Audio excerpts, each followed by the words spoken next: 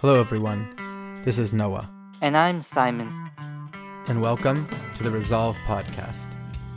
We're your resource for all things mental health, academic success, and personal growth. Devoted to helping students thrive and build the resilience to succeed in school and in life.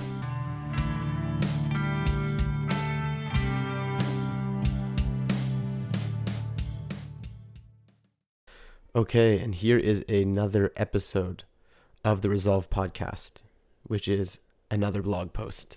It's entitled, Becoming a Thankful Person. Practicing gratitude is a small skill that can make a world of a difference. Over the last decade or so, there has been an explosion of research on the physical, mental, emotional, and spiritual benefits of gratitude in daily life. This post deals with how to make gratitude a staple part of your diet. So why gratitude? It is true that gratitude can have a positive effect on mental well-being, just like exercise, diet, or mindfulness. And yet there is one possible difference between self-help tips in those categories and gratitude. Gratitude is inherently social, other-focused. It takes us, as the late Rabbi Jonathan Sacks of blessed memory says, from I to we. Individualism can go a long way to ensure personal, human dignity, but it can also be profoundly alienating as social creatures who evolve in groups and need to have a sense of belonging. A balance of both is crucial. Genuine gratitude is something we give rather than take. Yes, it can improve our mental health, but it also contributes to making us better, kinder people. So how can we bring the goodness of gratitude into our worlds? Learning about gratitude. To help us become more grateful, I want to source ideas from the Jewish tradition and modern psychology. Let's start with Judaism. Did you know that the word Jew, or Yehudi, comes from the name Judah or Yehuda? The biblical matriarch Leah names her child Yehuda, or Judah, meaning I will give thanks. In that moment, she expresses gratitude to God who granted her a child. And so, a fun fact of trivia is that the word Jew means thanks. It also comes from another root word, which means acknowledgement. Acknowledgement is also a huge part of gratitude. Let's now look at modern psychology. According to prominent researcher Robert Emmons, by definition, gratitude has two main components. First, it is a process of actively seeing and acknowledging the good, and second, it sources that good in something beyond oneself. We affirm the goodness, both of ourselves and beyond ourselves, whether that outside source be God or other human beings or anything in the world at large. This can allow us to experience the positive impact of living with meaning, purpose, and a sense of transcendence, crucial to our quality of life. So in sum, in both Jewish tradition and psychology, it is vital that we acknowledge goodness and see how it comes from places outside of ourselves. Now let's talk about how to be grateful. In the Jewish tradition, gratitude practices encompass three main components. The first component is praise, the second, requests, and the third, thanks. We will deal with the first and third for now, and tie in the second at the end. Let's start with the first component. Praise is an activity whereby we see and affirm what we love about others in the world. It is not saying thank you for a particular action, but rather it is sharing appreciation for what we love. The more details, the better. For example, today was the first snowfall of the season in Toronto. I could say, I am grateful for snow. Or I could say, wow, I love how pretty white snow is on evergreen trees. I love the crisp air and the snowflakes, the fresh tracks on the former grassy spots. I could say to my partner, I am grateful for you. Or I could say, I love the way you smile at me, how you constantly look for ways to put a smile on my face, how generous and loyal you are. I could even give examples of all of these. The second component is thanksgiving. With thanksgiving, we say thank you for particular acts of kindness others have done for us, and we share how much that act means to us. Again, it's all in the details. I could say thank you so much for a delicious dinner. Or I could say, thank you so much for the delicious stir fry you made. The tofu was so crispy and perfect. The sauce was savory and sweet.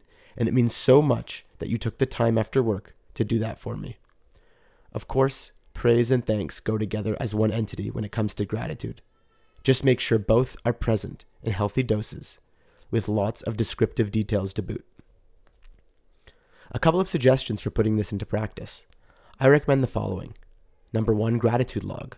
Grab a pen and paper or your notes app. Before bed or in the morning, record the following. A. Write down one thing you notice that you love about someone or something, aka praise. B. Write down one thing that happened today, which you appreciated, aka thanks. And at the end of the week, add something that you were looking forward to. Number 2, gratitude letter. Write a letter to a loved one, combining a dosage of praise and thanks for who they are, what they mean to you, and what they may have done recently for you that touched you. You can send these anytime, or make sure at the very least to write good birthday cards. In addition, it can't hurt once in a while to thank and praise yourself for the tireless efforts you are making to be the best you. Either way, slow down, take your time, and be thoughtful.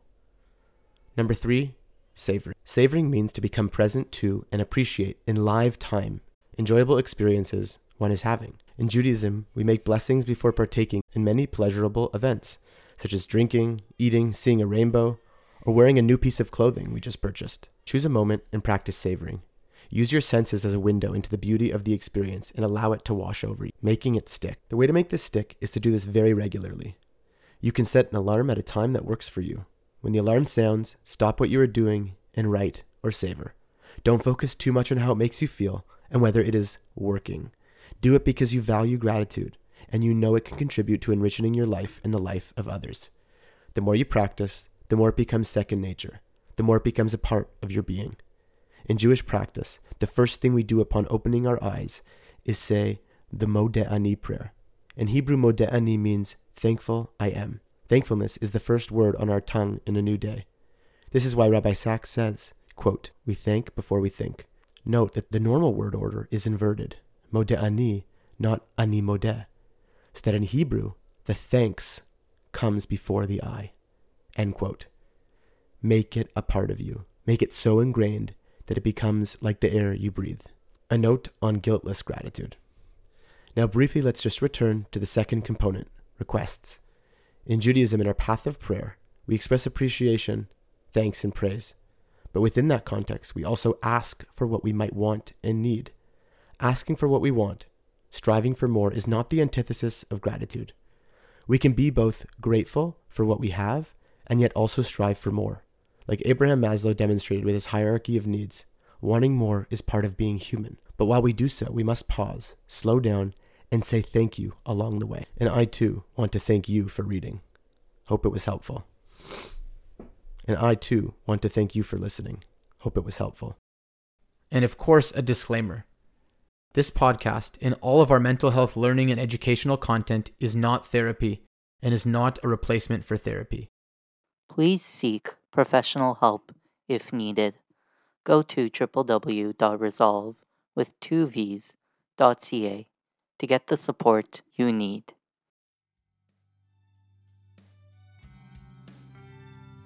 And that's all for now. We hope this was helpful in some small way. If you like our content, please subscribe and give us a 5-star review wherever you are listening. Make sure to keep updated with all of our content on Instagram, TikTok, and Twitter. And of course, come check us out at www.resolve, that's resolve with 2 V's.ca to learn more about how our services can support your needs. Till next time, take care.